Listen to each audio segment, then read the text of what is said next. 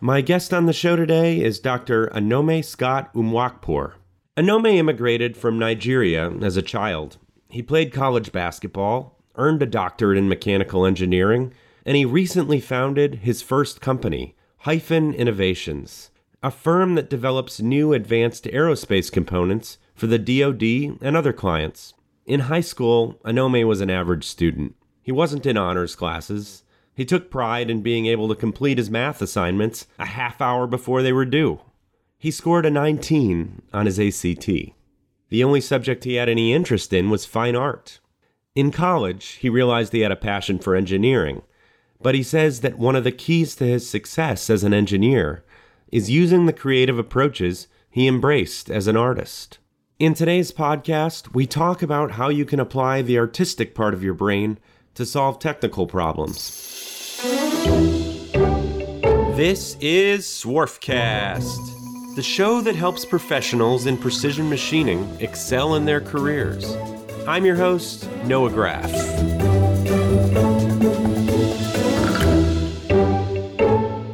Today's podcast is brought to you by Graf Pinkert.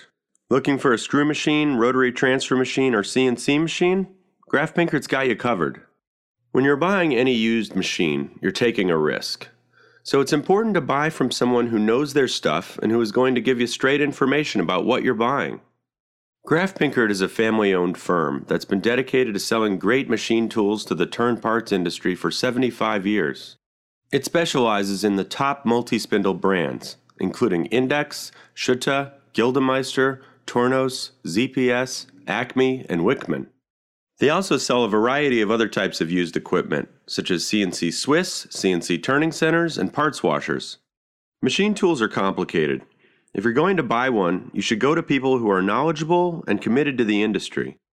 Learn more at www.grafpinkert.com. That's www.grafpinkert.com.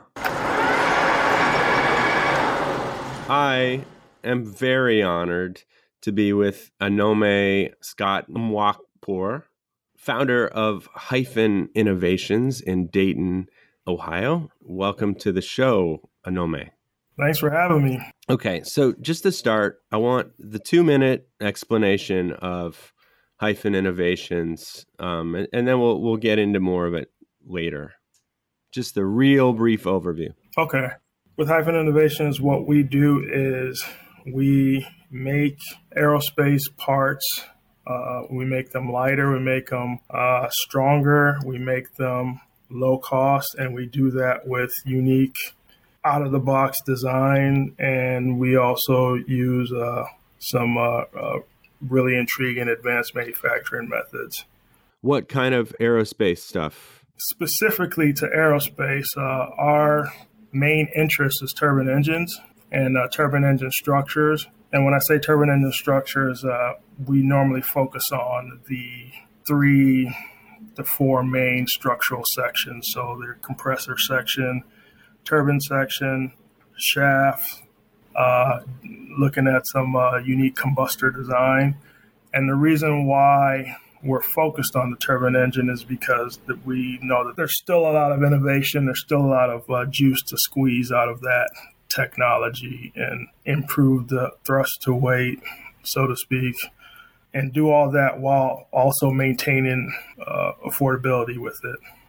I want you to back up a second. Give me the dumb 5-year-old explanation of a turbine engine and what it's going into. So turbine engine is what powers aircrafts.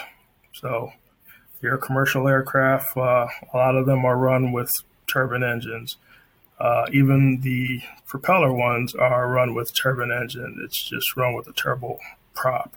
And so a lot of turbine engines are used for aviation industry, but there are also turbine engines that are used for power as well. Right. Because it's a great power generator. So we have power turbines as well. A lot of my focus has been with gas turbine engines and aviation. But there's obviously a lot of similarities with power generation as well. Okay. So the research you're doing could be also used for other applications than aerospace? Absolutely. One of the things that I like to tell people is that the physics is physics, and especially when it comes to structures. Uh, Things that are dynamic, things that move, get hot. They need to be cooled. And if they're moving, it's better that they're lighter weight and have less friction so that it does less work. And all these things are all the same, whether it's a car, whether it's an aircraft, whether it's for power generation, whatever the case is. If you have parts that are moving, somebody's going to want the weight to be less. Somebody's going to want the friction to be less. Somebody's going to look for a unique design. Somebody's going to want less manufacturing steps to make it cheaper. All these things are necessary in all these power systems. So certainly my work transcends turbine engines and aerospace industry in general. Got you. Okay, that makes total sense. All right. I want to get some of your story. The thing I want to focus on in this interview that I think is so interesting is that you have a really eclectic background, where you're from, various things you've done in the past, your interests in art. So I want to delve into that and see how this goes into the work that you do. When you were really young, you lived in a lot of places. Can you tell me a little about that? Yeah, so I was born in Lansing, Michigan, and lived there for a little over 3 years. And when were you born? How old are you? 1978, so 44. Okay. So I lived there for 3.5 years or so, and then moved to Nigeria and lived there for about 6 years, maybe. And that's where your parents are from? My parents are originally from Nigeria, yes, but most of my siblings were born in America. And so we lived there for almost 6 years, and then from there moved to England, lived there for about a year, and then came back to Lansing, and I was there when I was 10. Do you remember what it was like at all living in Nigeria? I do remember, but it was. Yeah, I mean, what do you remember when you're 7, right? But it's interesting. First of all, why did you go back to Nigeria? Work. My dad went back to work. My dad's a medical doctor, so he went back to work and teach at the university back home.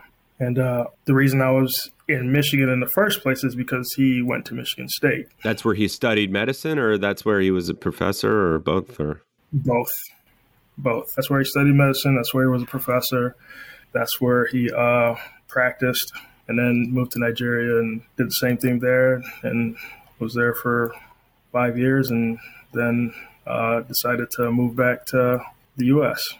Okay, so granted, it's until you're 10, but still, I think it does something to somebody's brain when you're living in another place, maybe speaking another language, etc.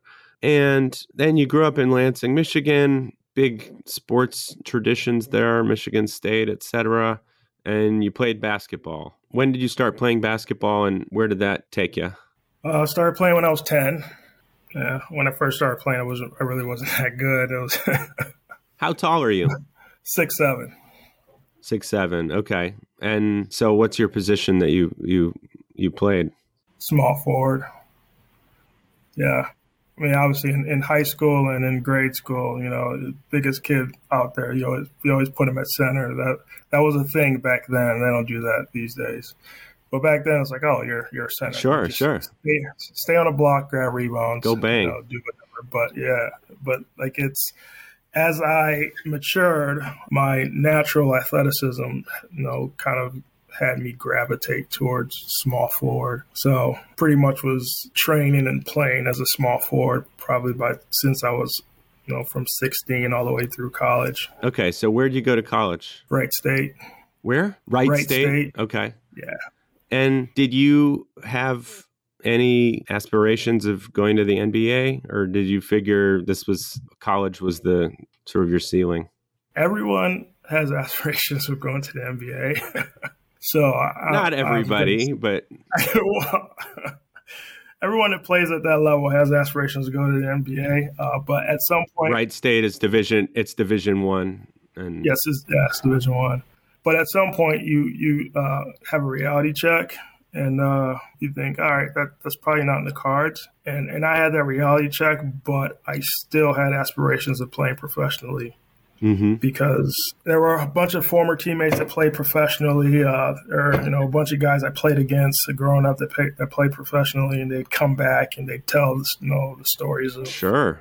playing overseas and just the culture. I mean, we've talked about this before. It's just experiencing the culture in Europe.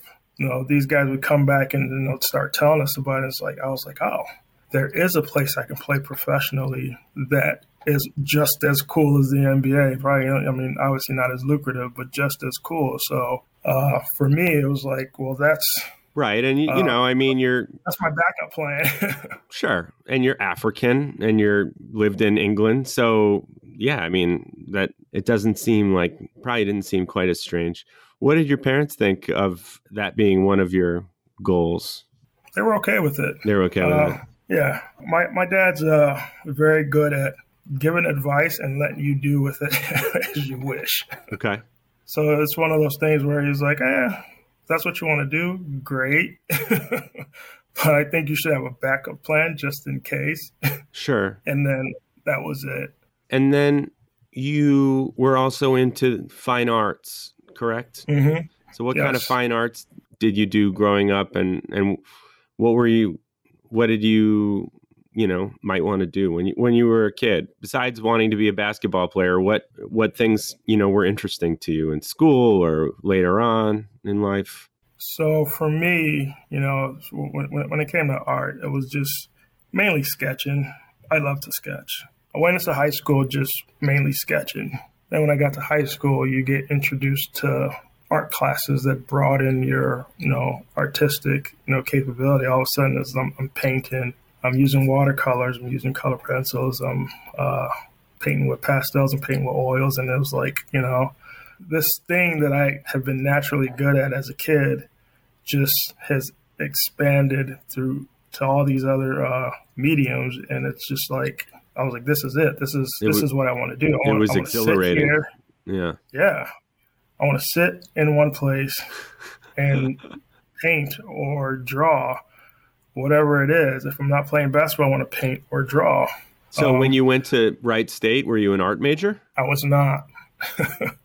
I was not. Did you take art classes? I did take art classes because I went into the mechanical engineering field. I didn't have the opportunity to draw and paint and experience those things like I used to. So I decided, all right, I'm just going to take art classes as electives. Were you also pretty good in school or interested in that stuff in high school, engineering, et cetera? Engineering, not so much. I didn't really know what an engineer and all that. did. I didn't even take physics in high school. Mm-hmm. I took the mandatory classes. I took the maths. I took the languages. Right, but you were probably in honors classes, and I mean, I was not. Really? I would have not. No. I would have. I was not. I was. You not have good genes. Class. Your dad is a doctor. Why do you think you weren't in honors classes? I didn't apply myself. Okay. I wasn't interested.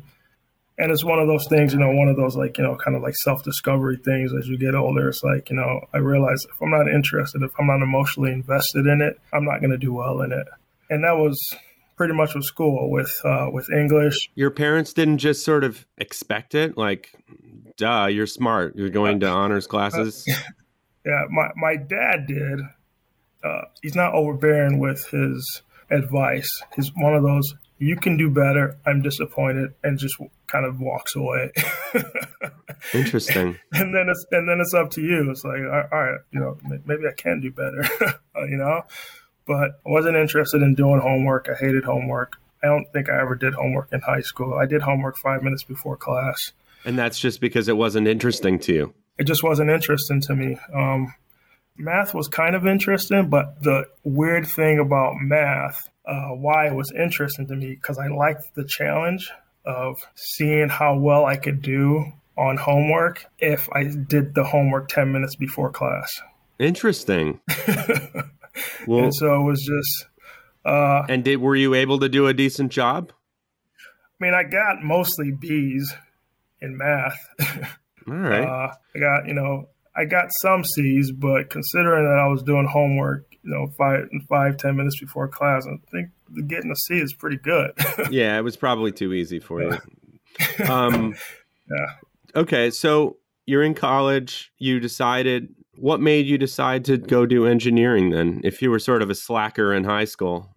And I can only imagine, I mean, having been to college myself, like the idea of being a student athlete and taking classes, whatever. I mean, I don't know how anybody has time to do that. Like, you really have to be ambitious, and to do engineering, that says something about you, that you were efficient, probably. Yes, that's. So, what made you go, I want to do this? If your interests before were fine arts and sports, and now you're just like, well, this sounds like a good trade, I'm going to do that, or what? So my dad really understood me and understood what I could do and couldn't do. And so as I was applying to all these universities, I kept, putting down fine art, on my questionnaires that I was getting recruited, I was putting down fine art. And before that, I just taken. And they didn't really care, right? They just wanted you because you were 6'7" and athletic. They prefer you pick an easier degree. No, right? Because they understand the burden. Like you said, they understand the burden of what they're going to ask you to do. Particularly being a basketball player. Yeah, you're traveling. Like absolutely, they understand it. So they're like, all right. If you take this major, I know those professors understand what burden you have and are going to be more lenient on you. They're like, if you go into engineering, you are on your own. I don't know those guys. I don't know those professors. It's a really hard degree. We prefer you don't take that. It's just, and it looks better. But you just said, so your freshman year, when you're trying to figure it out, you're just like, engineering, why not? Well, my dad was the one that was, because prior to, putting down all these, putting down fine art on every questionnaire, I'd taken the ACT and I did terribly on it twice. Terribly. Why? What'd you get? 18 or 20 or? 19. Okay. 19 twice. But on the math part, I got 30 something. Nice. Which, who gets 30 something on math but a 19 overall score, right? It didn't make any sense. And so I remember my dad, kind of don't put fine art as your major. That's not a major. Come on. So he was like, I'm going to go sleep on it and I'll tell you what you should do. So he was like, I had a dream. You should put down engineering. Did he use the word should? Yeah, he said should. I'm anti-should. And I told him, I was like, I don't know what an engineer does. And he said, go to college and you figure it out. That's what college is for. All right. So you said, what the hell? I'll take the pre-engineering classes. And then you thought it was kind of fun. It was easy to do.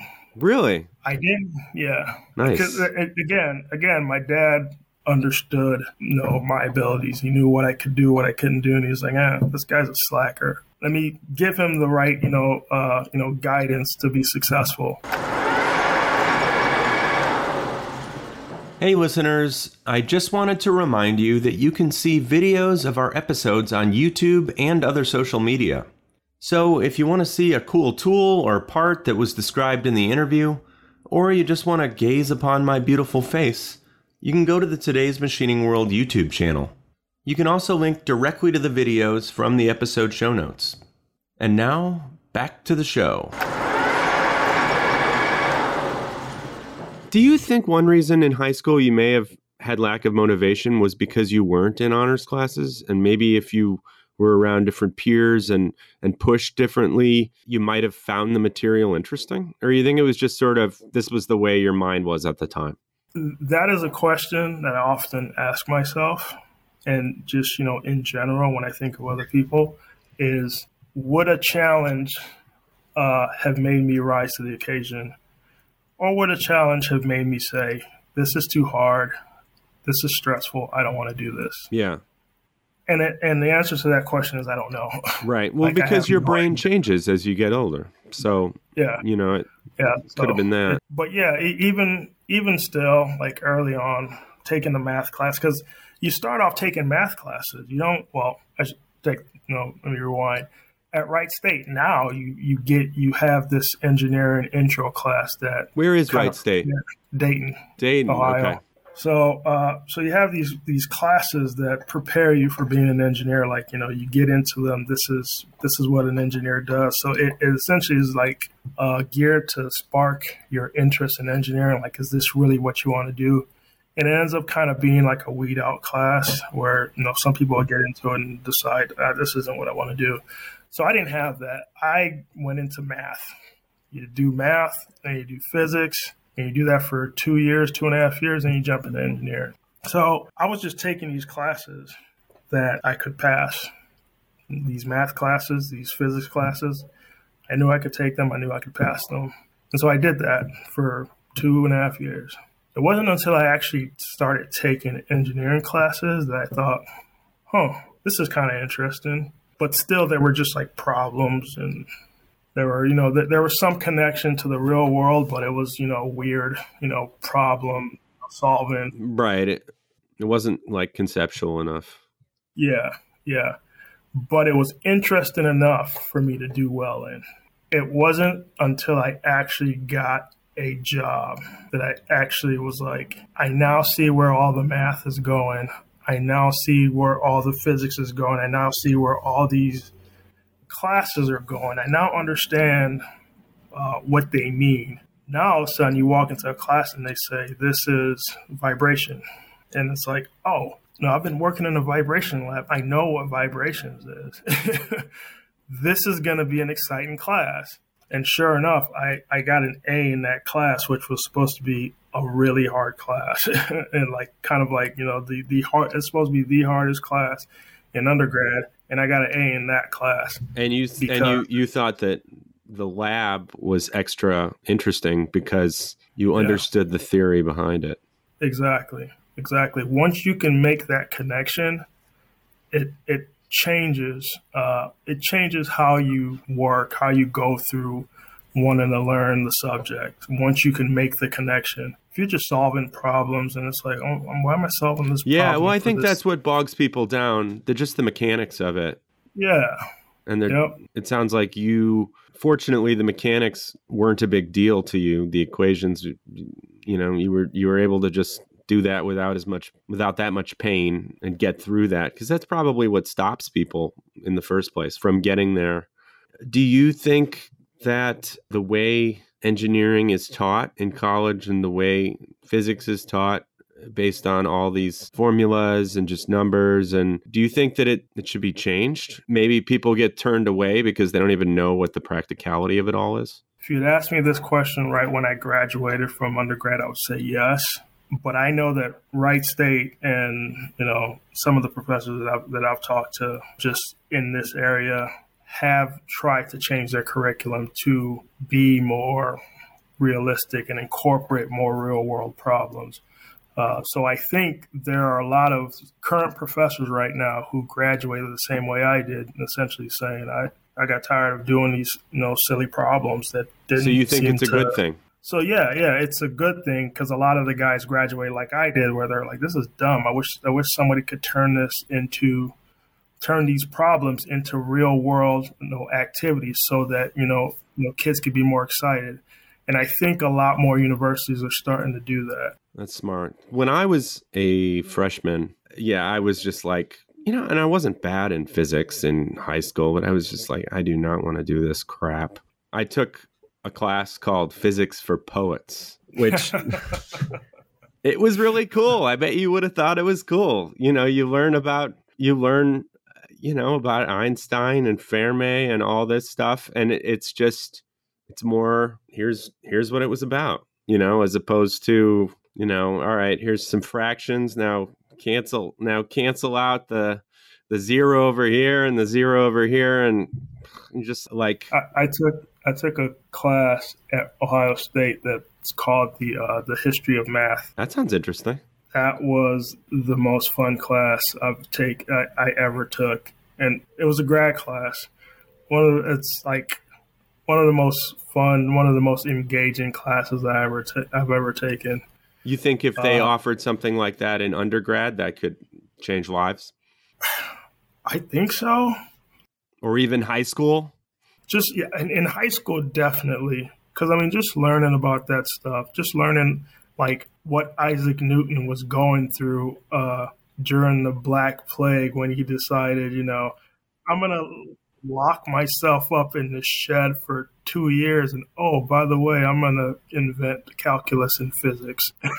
So probably if you had that in high school, it would have been you would have probably wanted to try harder. You would have been interested. Yeah.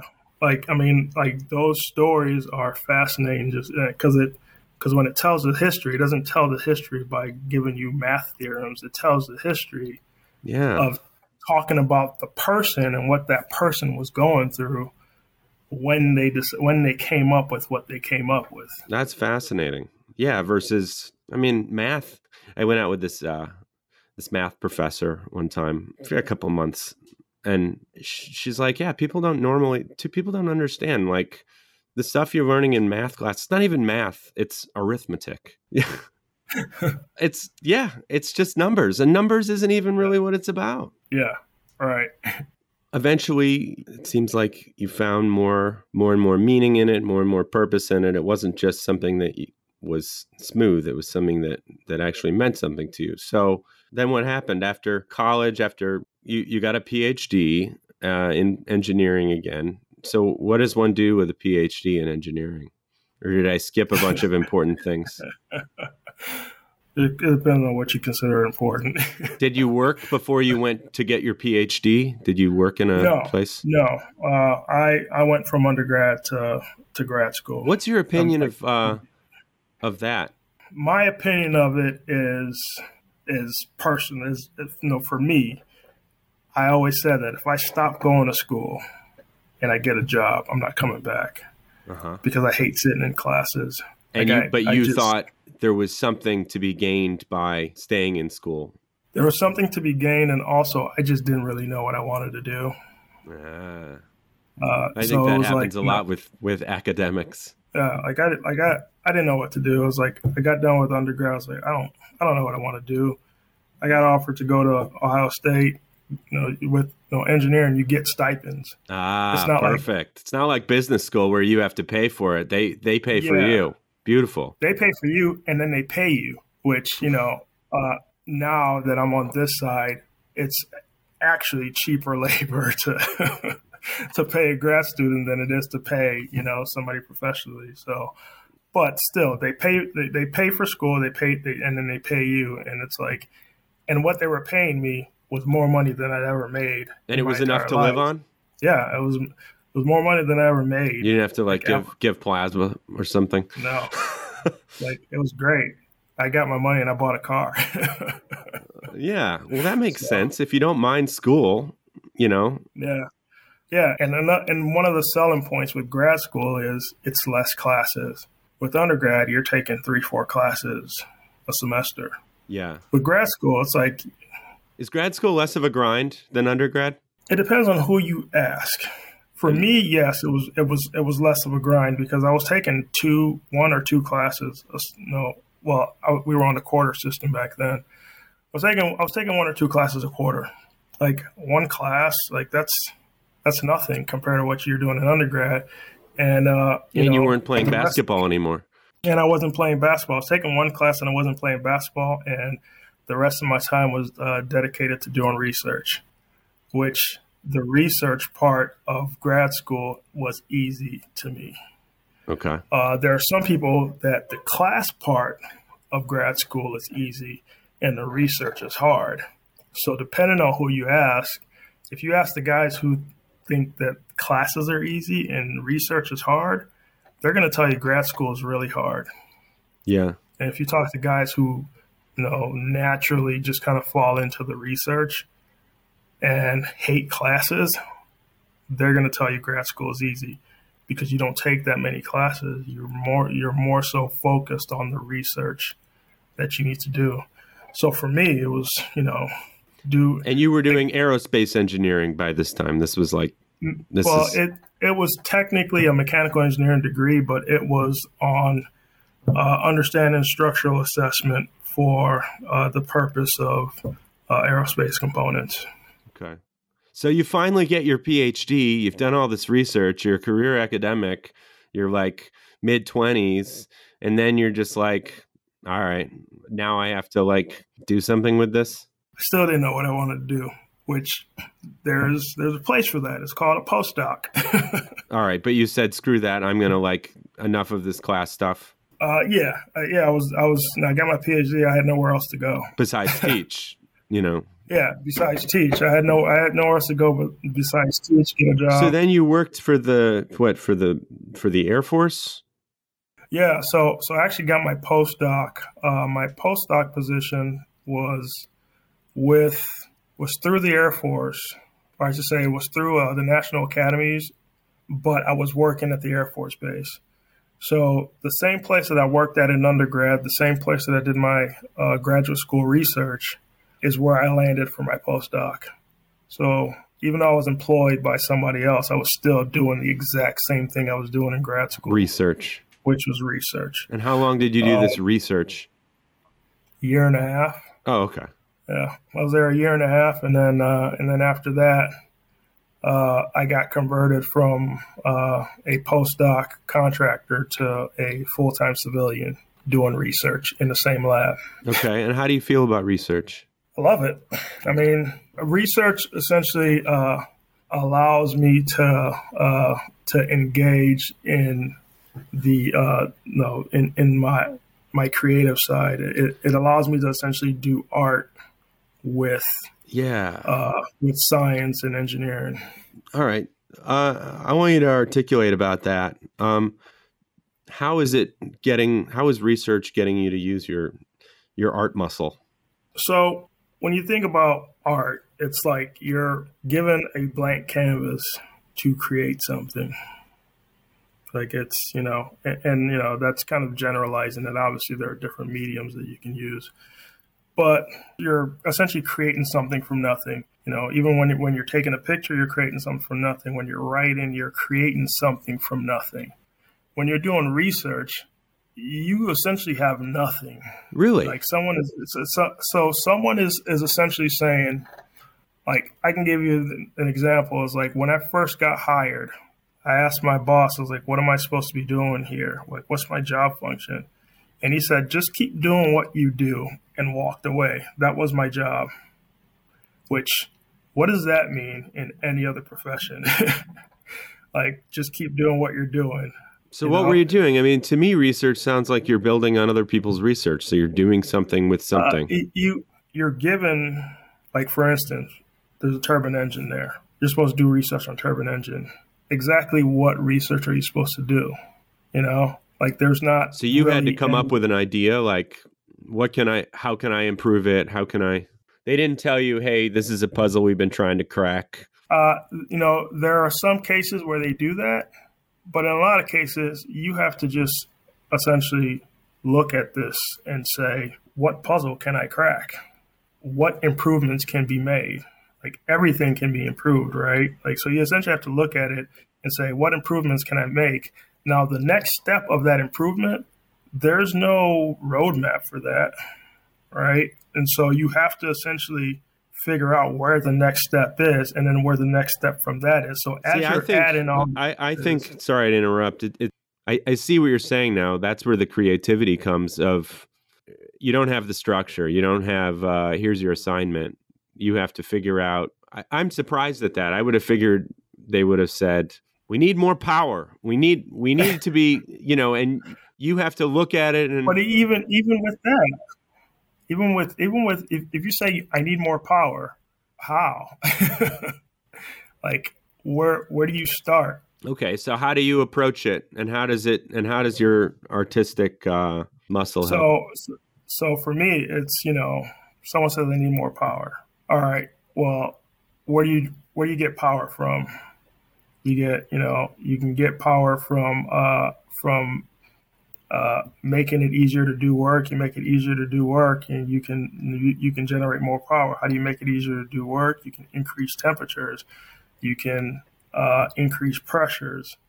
How do you increase temperatures? Well, what if the material that you have, its temperature is already at the limit of its temperature? how do you then increase your temperature? Well, now you got to get creative and figure out a way to increase temperature, right? And one way to get creative is by introducing new cooling mechanisms. Well, how do you introduce new cooling mechanisms? To do that, you have to essentially recreate the component to be able to intake new cooling mechanisms. So it's kind of like, and then you get to that and it's like, all right, well, great, I just figured it out. Then it's like, how do we manufacture this? Right.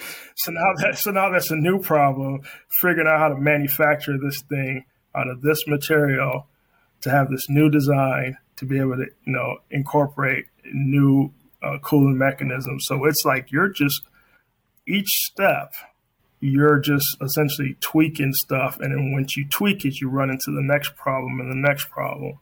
And so a lot of what I do is essentially that, we're looking at stuff and, people say, we want the life to be longer. All right, well, how do you make the life longer? Reduce stresses. Well, how do you reduce stresses? You reduce vibration. Well, how do you reduce vibration? It's like you add more material to it. It's like, all right, great. Well, you just added more material to it. Now it's going to be working harder wow. than it was before. Now it's less efficient. So now you just made it less efficient than it was before. So now you just added a new problem. So how do you now fix that problem?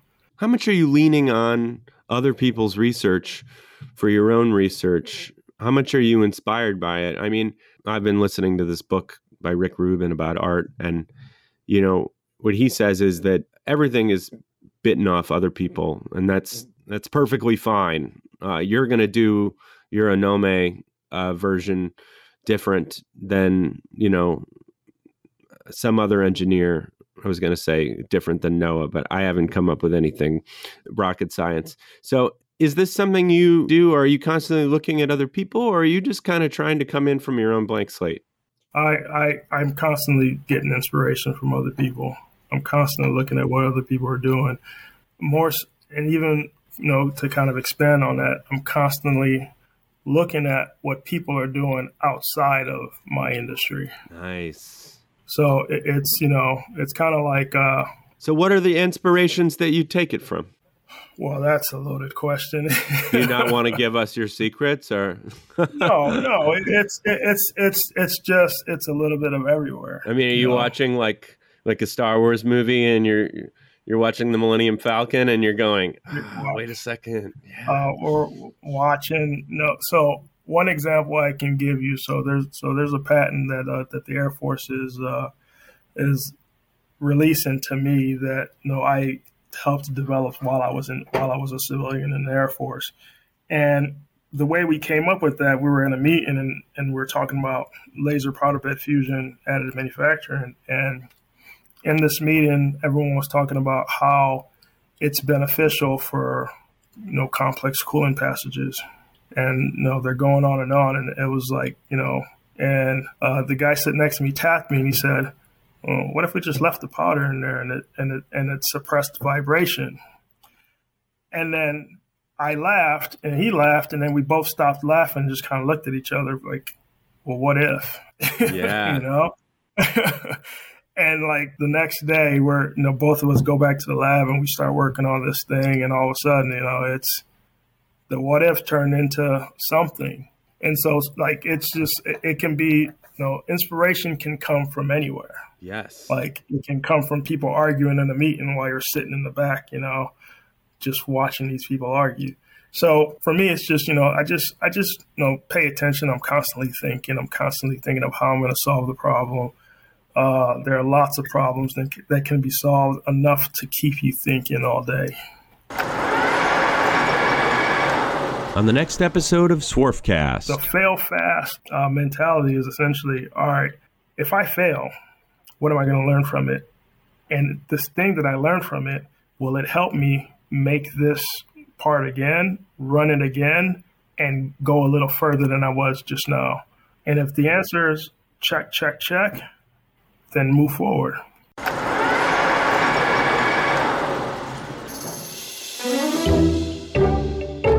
From today's machining world, this is Swarfcast. If you like this podcast, please subscribe to the show on your favorite app and give us a 5-star rating and a review. And don't forget to tell your friends about it. Follow us on Facebook, Instagram, and todaysmachiningworld.com to join our mailing list, read episode summaries, and watch extended interview videos.